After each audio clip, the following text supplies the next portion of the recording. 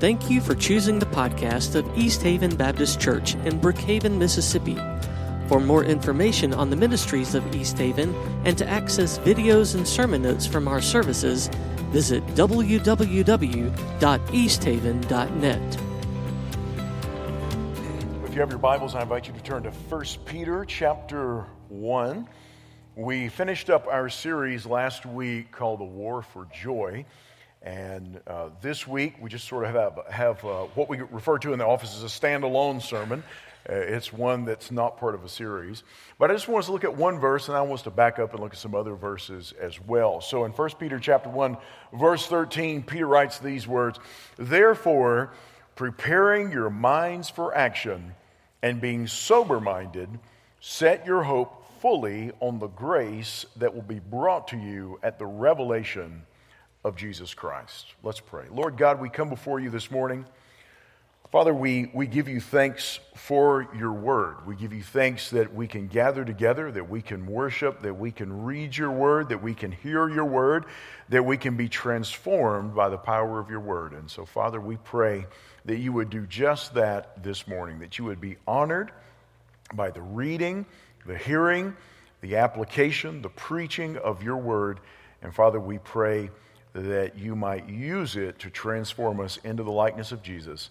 And we ask this in his name. Amen. When you look at this passage in 1 Peter, you look at this one verse, verse 13, if you look at it outside of its context, you might be tempted to make it say some things that it doesn't say, or you might be tempted to apply it in some way that it's not meant to be applied. Because that first word in 1 Peter chapter 1, verse 13 is therefore. And there's the old saying, at least in seminary, when you read the Bible and you find a therefore, you need to stop and figure out what it's there for. And one of the primary, if not the primary thing that we have to remember whenever we are interpreting any sort of verse, any sort of biblical text is this. Three things. You've heard me say them so many times before. Three things to bear in mind. Context, context, context.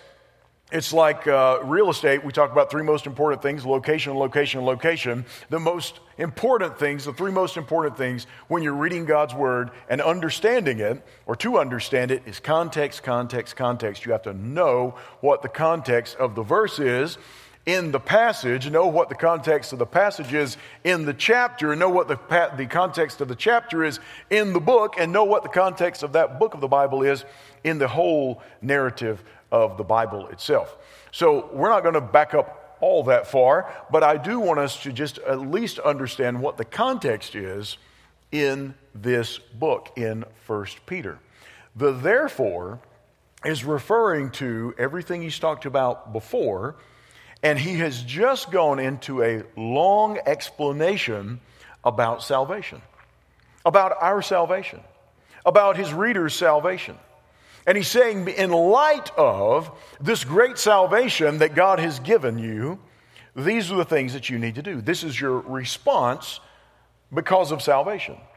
If you look back in chapter 1, we'll start with verse 3. Peter writes, "Blessed be the God and Father of our Lord Jesus Christ." Now, I want to interrupt myself here. As we're going through this, look at the number of times that he talks about salvation directly, or he references some sort of characteristic of our salvation. According to his great mercy, he has caused us to be born again to a living hope through the resurrection of Jesus Christ from the dead. So God is the one who has caused us to be born again to a living hope. How? Through the resurrection of Jesus. Verse 4, "To an inheritance that is imperishable, undefiled, and unfading, kept in heaven for you, who by God's power are being guarded through faith for a salvation ready to be revealed in the last time." So now Peter says that we have salvation. We have a salvation that's guarded, that's kept, that we are guarded and kept, and that God has given us this salvation. He's given us a new life, and now God is guarding that new life. Verse 6, "In this you rejoice, though now for a little while, if necessary, you have been grieved by various trials, so that the tested genuineness of your faith, more precious than gold that perishes, though it is tested by fire, may be found to result in praise and glory and honor at the revelation of Jesus Christ, That salvation is an enduring salvation. In the midst of suffering, in the midst of pain, in the midst of persecution, Peter says, your salvation will hold up. If you are truly in the faith, you will bear it. Verse 8, though you have not seen him, you love him. Though you do not now see him, you believe in him and rejoice with joy that is inexpressible and filled with glory, obtaining the outcome of your faith, the salvation of your souls. That our salvation is based upon faith.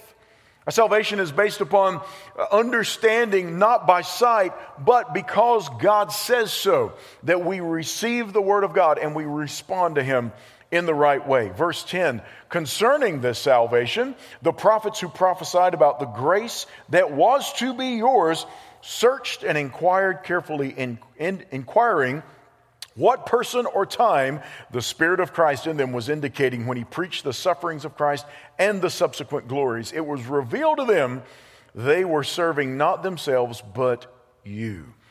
So he says even the prophets were curious to know what is going on with this salvation. What manner of person, how is God going to accomplish this great salvation that he's promising? And the prophets in the Old Testament were searching the scripture that they themselves were writing, asking and searching and looking and trying to figure out what is the mystery of this salvation that is being promised by God. It's such a great salvation. And then he continues in verse 12. In the things that have now been announced to you through those who preach the good news to you by the Holy Spirit sent from heaven, things into which angels long to look. We'll talk about that last phrase in a couple of minutes. But Peter has gone through and he has lined out how incredible this salvation is that we have in Jesus. He has lined out how God has given us the salvation, how God is upholding our salvation. He has lined out for us how the prophets were curious about what does this salvation mean? What are the details? He's explained how this salvation is so mind-blowing that even the angels desire to understand the details involving our salvation. So many times when we think about salvation, we think about this. I'm saved, I'm going to go to heaven, that's it. Well, there's so much more to that. We've talked about this in sermons past. We said that whenever you are saved, you are born again. You are regenerated. You have a new life. You have gone from death to life. And so now you live a life in Christ. We've said that you've been reconciled. You've been brought into a right relationship with God. You were estranged from God, separated from God, an enemy of God before salvation, and you are reconciled to him. We've talked about how we're redeemed, how we are purchased out of the slave market of sin. We are set free from the slavery of sin, and now we are bought by Christ's blood, and now we are his possession. We belong to him. We are slaves to Christ. We said that we are justified. We are declared not guilty. When God sees us in Christ, he sees us as though we have never sinned before.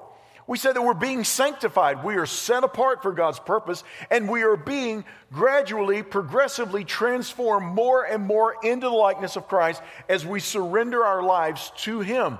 And then we said finally, as Peter has mentioned here, we're going to be glorified. The day is going to come that everything will be set right, and we will be in perfect relationship with God in an eternal home in heaven with him without sin. And we'll be able to enjoy him and give him glory perfectly for all eternity. Those are all things, and there are so many more, but those are all the things that happen because of our salvation. And those are all part and parcel of our salvation.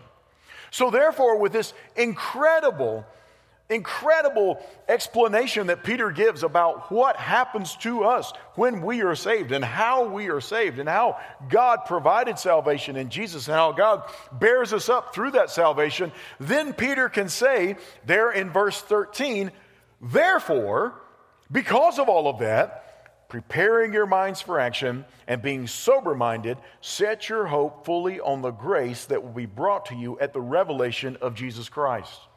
So let's just take a moment, look at this one verse. And I want us to look at the application of everything that's gone before. Because of salvation, because we are saved, if you're a Christian, if you're a follower of Christ, because of your salvation, these are the things that we are to do. And the first one that he says is, you're to prepare your mind. Prepare your mind. Prepare your mind for what's ahead. Prepare your mind for obedience. Prepare your mind to live out that salvation. Therefore, preparing your minds for action. So prepare your mind. Some translations say, gird up your mind. The word is found multiple times in the Bible, or at least the idea is found. The word is found, the idea is found as well. If you go back into the Old Testament, now it's not the same word because the Old Testament's written in Hebrew and the New Testament's written in Greek and Aramaic, but if you go back to the Old Testament, you find there's an instance where someone girds themselves up. It's found in 1 Kings chapter 18, verse 46, my favorite Old Testament character, the person of Elijah. And it says in 1 Kings 18:46, and the hand of the Lord was on Elijah, and he gathered up his garment and ran before Ahab to the entrance of Jezreel. He's just had a showdown with the prophets of Baal on Mount Carmel. And he has, then after that, he proclaims an end to the drought, that rain is coming. And it says that Elijah gathers up his garment. Some translations say he girded himself up. What does that mean? Well, if you've ever looked at depictions, I know we don't have photographs, but if you ever look at depictions of the ancient world, or if you see some of the modern day Bedouins who live in the area, they dress in a long, it looks like a long robe, a long flowing robe. It helps to kind of keep them cool. I know you say, why on earth would anybody wear that long robe? Well, it also conserves a little bit of moisture against their skin to keep them from just totally and completely just their skin completely drying out. And so you find that they were in these desert regions, they would wear these long kind of flowing robes. And the problem is, if you needed to move fast, that was going to pose a hindrance to you. So what you would do is you would reach down and you would grab, down toward your ankles, you would grab the ends of that robe from the backside of that robe, and you would bring it up, you'd pull it up, and you could wrap it around you and tie it, or you could tuck it in your belt. And you would just sort of gather it up around your legs so that you were not impeded in your travel. This is one of the things they would do oftentimes when they would go into battle as well. Because those loose ends of the garment, someone could grab hold of the end of your garment and they could pull you into a sword. So one of the things that whenever I was up in Knoxville and I was taking a martial arts class, you wanted to make sure that your jacket, your gi top, we called it, you had to make sure that it was tied down real tight, your belt was tight and everything, because we always talk about a loose end is a liability. If you got any sort of loose end out there that somebody can grab hold of, they can get a hold of you and they can do you great harm. And so you find that in this time, if you had to move fast, if you had to go to battle, if you had to do anything like that, you would gird up yourself. You would tuck in all the loose ends so that it would not impose any sort of danger to you, but at the same time, you were able to move fast. And so here Peter says, you're to tuck in the loose ends of your mind. You are to take your thoughts and tuck them in. You are to take how you perceive things. You are to take it and you are to tuck it in. You are to make sure you don't have loose ends of your thinking flowing around. I don't think any of us in this room are unaware of all the events over the last few days. And we are so thankful that we see that there is a righting of a very long wrong with Roe v. Wade being done away with. And I've had people online kind of contact me, and some of you saw the thing I posted on Instagram the other day. Had some people contact me and they say, well, that's just sad that we've lost a constitutional right. And my response was, it's not a true right if God says it's always wrong. It's not a right, all right? We're talking about legalized murder. It's not a right. It's not a right. But it has blown my mind looking at a lot of the response that we have people. I've never seen a group of people so angry they can't kill babies. I've never seen anything like it. But I was reminded of Romans chapter 1. And I went back and I was reading Romans chapter 1 just yesterday. And listen to Romans 1. This is not in your outline, but Romans chapter 1. This is verse 20. For his, that's God's, for his invisible attributes, namely his eternal power and divine nature, have been clearly perceived ever since the creation of the world in the things that have been made, so they are without excuse. Everything that we need to know about God to know there is a God has been clearly revealed. But listen to what happens. For although they knew God, they did not honor him as God or give thanks to him, but they became futile in their thinking, and their foolish hearts were darkened. That's what you see. You see when your mind is not tucked into the truth, when you've got loose ends of your mind that are not governed by the Word of God, then you are left to your own opinion, your own perception, your own preferences, and that is going to lead you away from God. No one just stumbles into the truth. It has to be governed. We have to tuck in the loose ends of our mind. And when you find a culture and a society, and we're thankful, I am so thankful that there are children who are going to be alive today who otherwise would not have been. Absolutely. But we also have to understand our nation needs our prayers, because this legislation, it's still not a change of heart. If anything, this has exposed just the depth of the futility of thinking. Our nation needs Christ. Our nation needs God to do a work, because our nation as a whole has gone into this futility of thought. And God continues, if you read the rest of Romans 1, it talks about how God just gives people over to a debased mind. He gives them over. And because their mind isn't set upon Him, and so God just turns them over to their own thoughts and lets the consequence of their actions just bear fruit. And we see that over and over again. That when you separate yourself from the truth of the Word of God, it does not just make you ignorant of the Word of God. You just don't get more not knowing, right? That word ignorant, literally not knowing. You just don't become more ignorant of it. You actually become more evil. When you separate yourself from the truth of the Word of God, it's not something to be taken lightly. It will surely lead somewhere, and it will lead away from the Word of God. And away from the Word of God, there's only one direction. That's toward evil. That is why it's so important that we prepare our minds, that we bathe our minds in the Word of God, that we saturate our minds with the Word of God, that we depend upon the Word of God, that all of our loose ends of our thinking is tucked into the Word of God. And so many times I talk to people, and I'll sit down and talk to them. They'll say, I want to come talk to you about a particular thing. And they sit and they start talking, and they'll say, well, I believe this and this and this. And I'm like, yeah, but the Word of God says this. And they're like, I don't care what the Word of God says. I have my preferences and my opinions and my ideas, and that's the way I live. And I'm thinking, well, that's why we are in the position where we're in. That's why we're having this talk. We have to rely on the Word of God to prepare our minds, to gird up our minds. Ephesians chapter 6, verse 14. Paul writes, stand therefore, having fastened on the belt of truth, and put on the breastplate of righteousness. The belt of truth. The belt is that one thing that tied all the armor together. The belt is the one thing that held all the parts of your clothing together. And so he's saying you gird your waist, you gird yourself in truth, you wrap the truth around yourself, and then what do? You take the loose ends of your mind and you tuck them into the truth.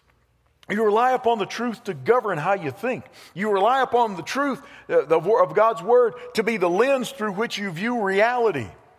If we are viewing reality through anything else other than primarily the Word of God, we will be led astray. We will have a wrong view, a twisted, skewed, tainted view of reality if we view reality through anything other than the lens of the Word of God. So Peter says, in light of the great salvation that we have been given, we are to prepare our minds. Secondly, steady your spirit. He says, therefore, preparing your minds for action and being sober-minded. And you say, well, I don't see anything about spirit in there. The word sober-minded literally means to be steadfast, to be steady in your spirit. That's what it literally means, to be steady in spirit. In your inner life, not just your thoughts, but in everything concerning your inner life, to be steady. To be firmly fixed, to be founded upon something. We're to have a steady spirit. You find in 1 Peter chapter 5, verse 8, same word is used a little later on in 1 Peter.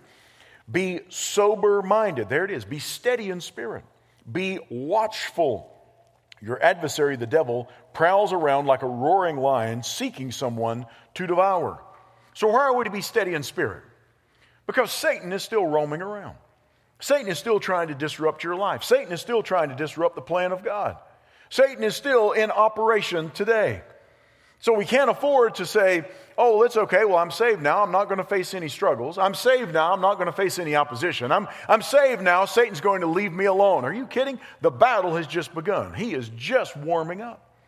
So we're to be steady in spirit because Satan roams around seeking one that he can devour. We're to be steady in spirit because the time is short. 1 Peter chapter 4, verse 7, the end of all things is at hand. Therefore, be self-controlled and sober-minded for the sake of your prayers. We have to understand that eternity is long, prayer is powerful, and because eternity is coming and the end is near and time is short, we have to be sober-minded. We have to be steady in spirit. And we have to be steady in spirit so that we'll think the right way, so that we'll pray the right way. We have to be founded upon the reality of what God says is truly reality. And when we talk about time being short, there was a young lady I taught one time in a Bible class, and she spoke up when I was teaching school, and she spoke up and she said, yeah, but Peter says here, the end of all things is at hand. That was a long time ago he wrote that. That was a really long time ago. And Peter thought it could happen at any moment. I said, okay, what's your point? She said, well, Peter was wrong. It wasn't that close. And I said, well, in the grand scheme of things, it really is. And she said, yeah, but I mean, do you think Jesus is coming back today? I said, well, he could. And she said, well, but he's saying the end of all things is at hand. And I said, well, how do you think God perceives time? Right? Day is like 1,000 years. I said, how do you think? In God's economy, it is. He sees with equal clarity the past, the present, the future. It's seen with equal clarity to him. And I said, but I can tell you one thing. Today, we are one day closer than we were yesterday. And the day is going to come that it will be the day. So the end of all things is at hand. The outworking of all things. The beginning of the end. And so we find that God is going to come back, and we can steady our spirit by understanding that, and we can have powerful prayer understanding that. You ever start praying and you don't know what to pray? You start praying and you're just all over the place. And you pray this, and then one moment you're praying that, and then you're here, and then you're there, and you just don't seem to be able to focus your thoughts. And I've talked to people, and they say, I just get really frustrated. I have a hard time focusing like that. Sometimes I'll write out my prayers. I'll write them out because it slows me down. It'll slow down my thinking, and it'll slow down, the words as they come. And I know some of you on Sunday mornings, you're like, yeah, you need to slow down your words because it's like, it's like we're on the bullet train, the verbal bullet train, whenever you get started. I understand that. You just have to listen faster. But sometimes I write down those prayers. I'll write them down.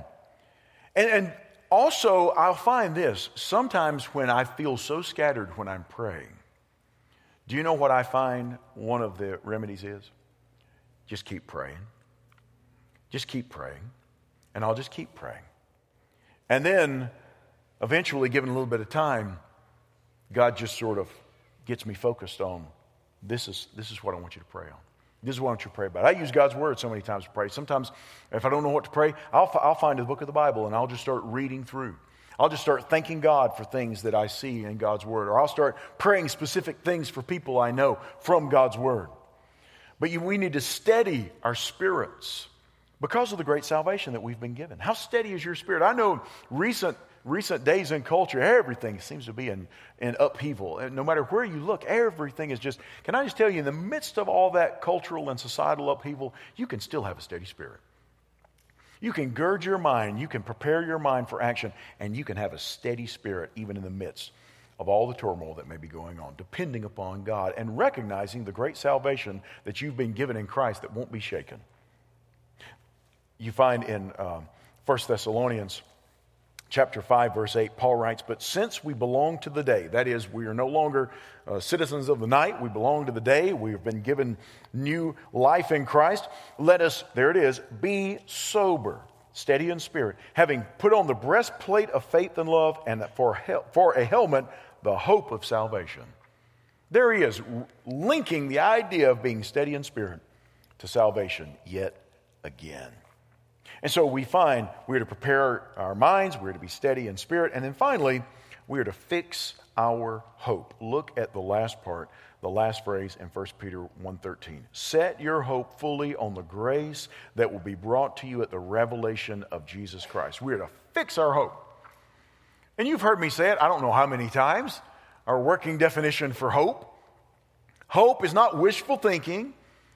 Hope is not kind of wringing our hands and waiting for the chance to occur that something might come to fruition. No, hope is a confident and favorable expectation of a future reality. It's confident and it's favorable. It's going to happen and it's going to be good. And it will become a reality. But it's not here yet. It's a future reality. A confident and favorable expectation of a future reality. That's the idea of biblical hope. And we are to set our confident and favorable expectation of this future reality. We are to set it upon the grace that is to be brought to us when Jesus returns and sets all things right. We are to fix our hope. In 1 Peter chapter 1, verse 3, we just looked at this a little bit earlier, but I want to revisit this. Peter writes, "Blessed be the God and Father of our Lord Jesus Christ. According to his great mercy, he has caused us to be born again to a living hope." You have a living hope. You have a living, confident, and favorable expectation of a future reality. It is alive. It is something that is going to come to fruition. It's going to mature. It's going to grow. You're going to see it if you're a follower of Christ. You're going to see it in all of its splendor and all of its maturity whenever we are in the presence of Jesus. That hope will be realized fully. And it's such an amazing hope. You find that he mentions that in 1 Peter 1:3, through the resurrection of Jesus Christ from the dead. And then a little bit later in 1 Peter 1:12, he writes, and we referenced this earlier, these are things into which angels long to look. And you say, what does that have anything to do with anything? Things that angels long to look. What? It means that angels, they don't receive Jesus as Lord and Savior. They don't repent of their sins and receive salvation. But angels are seeing the plan of salvation from all eternity being worked out, and they look into it. They're amazed by it. They give God glory because of it. The other day, I don't guess I'd ever looked it up. Out of curiosity, I looked at that phrase, things into which angels long to look. And just out of curiosity, I just looked it up. What does that mean? I mean, exactly, what does that mean? And it's a very specific word. It means to look at something while stooping and to look at it sideways. To look at something sideways while stooping. And you say, what? You ever been out somewhere and you're walking along and you see something on the ground and you stop and you kind of turn your head sideways and you kind of bend over and you kind of look at it, trying to figure out what it is. You look real carefully at it. That's the word. And you say, well, that's great to know. So angels desire to bend down and look at it. It's used a few other places in the New Testament. This is what blew my mind. It blew my mind so much so that I ran into Robert's office and I said, Robert, listen to this. And he said, okay. And I said, no, this is so exciting. And he eventually shared my excitement. But anyway, it was great. But one of the ways we find it used is in reference to Peter. Back in the Gospels, where it says that Peter and John go to the tomb of Jesus after his resurrection. And it says they stooped and looked into the tomb. It's the same word, to bend down and look sideways. It's the same word that's used when Mary goes to the tomb and stoops down and looks sideways into the tomb and sees the angels who tell her he's not here. And so here we have Peter writing this phrase that the angels desire to stoop and look into it, this great salvation they're trying to get their heads around. And we find in the Gospels that's exactly what was said of Peter. It says that he stoops and looks down on the tomb and he went away marveling. The angels look carefully into the salvation and they marvel as well. And I find it interesting that here's Mary stooping and looking down at the tomb and the angels say he's not here. And now the roles get reversed and the angels look at the plan of salvation and they stoop and look down and say, what a God. What a Christ. What a Messiah. What an incredible plan of salvation. So we find that it's all intertwined, that we are to understand we can fix our hope. Why? Because of the resurrection of Jesus from the dead. We can look carefully, deeply into these things and be marveled by them and look at them and give God glory and honor and praise for the greatness of the salvation that He has given to us. In Titus chapter 2, verse 11, Titus writes, "For the grace of God has appeared, bringing salvation for all people, training us to renounce ungodliness and worldly passions and to live self-controlled, upright, and godly lives in the present age." And then Titus 2:13, "Waiting for our blessed hope, the appearing of the glory of our great God and Savior, Jesus Christ." We can wait well while we're waiting on Jesus because we have our hope fixed upon Him. We have our confident and favorable expectation of a future reality fixed upon the future that we are going to have with Jesus, but also what Jesus has already fully accomplished in our salvation. So we can fix our hope.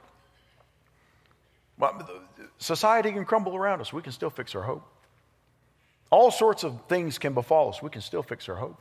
We can have a hope that is firmly fixed upon someone who is unshakable, who is unchangeable, who's not going to desert us, who's not going to leave us, who's not going to forget us, who holds us in the palm of His hand and who gave His life for us. We can fix our hope.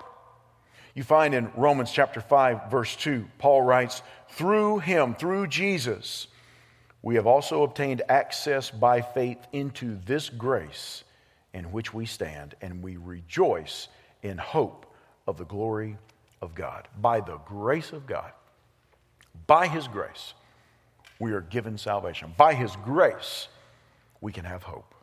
Do you have that kind of hope? Do you fix your hope?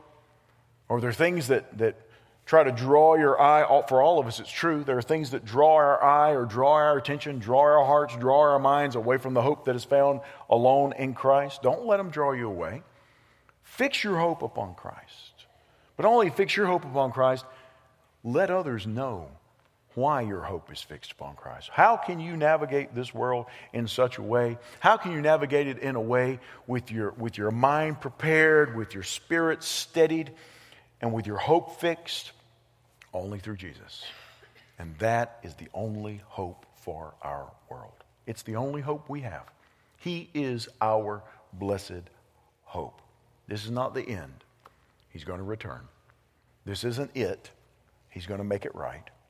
This isn't our final destination. This isn't the final way we're going to be, we ourselves. He's going to change all who are His into His likeness perfectly. And we will see Him as He is. We will know Him as He is. And we will give Him glory and honor and praise for all eternity. All because of salvation. Let's pray. Lord God, thank You for Your word. Thank You for salvation. It's found in Christ. And Father, there may be people here this morning that would say, I don't have that hope. My spirit is not steady. My mind's not prepared because I've never surrendered my life, my heart, my mind. I've never surrendered all of myself to Christ. Father, I pray today would be the day that many would make that decision. God, so often we look at salvation as just something that's out there somewhere that we'll know later, or something that happened in the past that now we just live however we want and we're just sort of in Your waiting room. Neither of those is a full biblical picture of salvation. Father, You've given us new life, and now we live that life by the power of Christ. You give our minds a new focus. You give our spirits a foundation. You give our hope the understanding that we are fixing our hope completely and totally upon Jesus alone, by faith, because of the great grace that you've shown us. And Jesus came and lived a sinless life and died in our place, a cross we each deserved. And he died in our place so that we might know you. If we surrender our lives to Christ, receive forgiveness for our sins, then we will be made new in Christ. Father, we're thankful for that reality. We're thankful for such a great salvation that you've given to us. Father, we're thankful for that great sacrifice. Father, may we never take that lightly. May we never, ever take that as a light thing. And we ask now, Father, if for those who do know Christ here, or maybe those who are watching or listening now or later who already know Christ, maybe today is a day that they just need to allow you to prepare their minds for action, to tuck in all those loose ends, that their spirits need to be steady, that their hope must be fixed upon Christ. Father, I pray today would be the day that you would do just that in our hearts, in our minds, in our lives, so that we might understand the depth, the riches, the greatness of the salvation that you have given us, and that we might live accordingly. And so, Father, we give ourselves to you during this time of response. Father, if there's any decision that needs to be made, I pray that you might give the courage and the boldness to make that decision. Whatever it is, whether it's a prayer concern or someone in need of salvation, whether someone wanting to join the church, be baptized, whatever it is, whatever it is that you're doing in hearts this morning, Father, we pray that anybody who is meeting with you in this moment in their heart and mind, that they would respond as you are calling them to respond. And we ask these things in Jesus' name. Amen.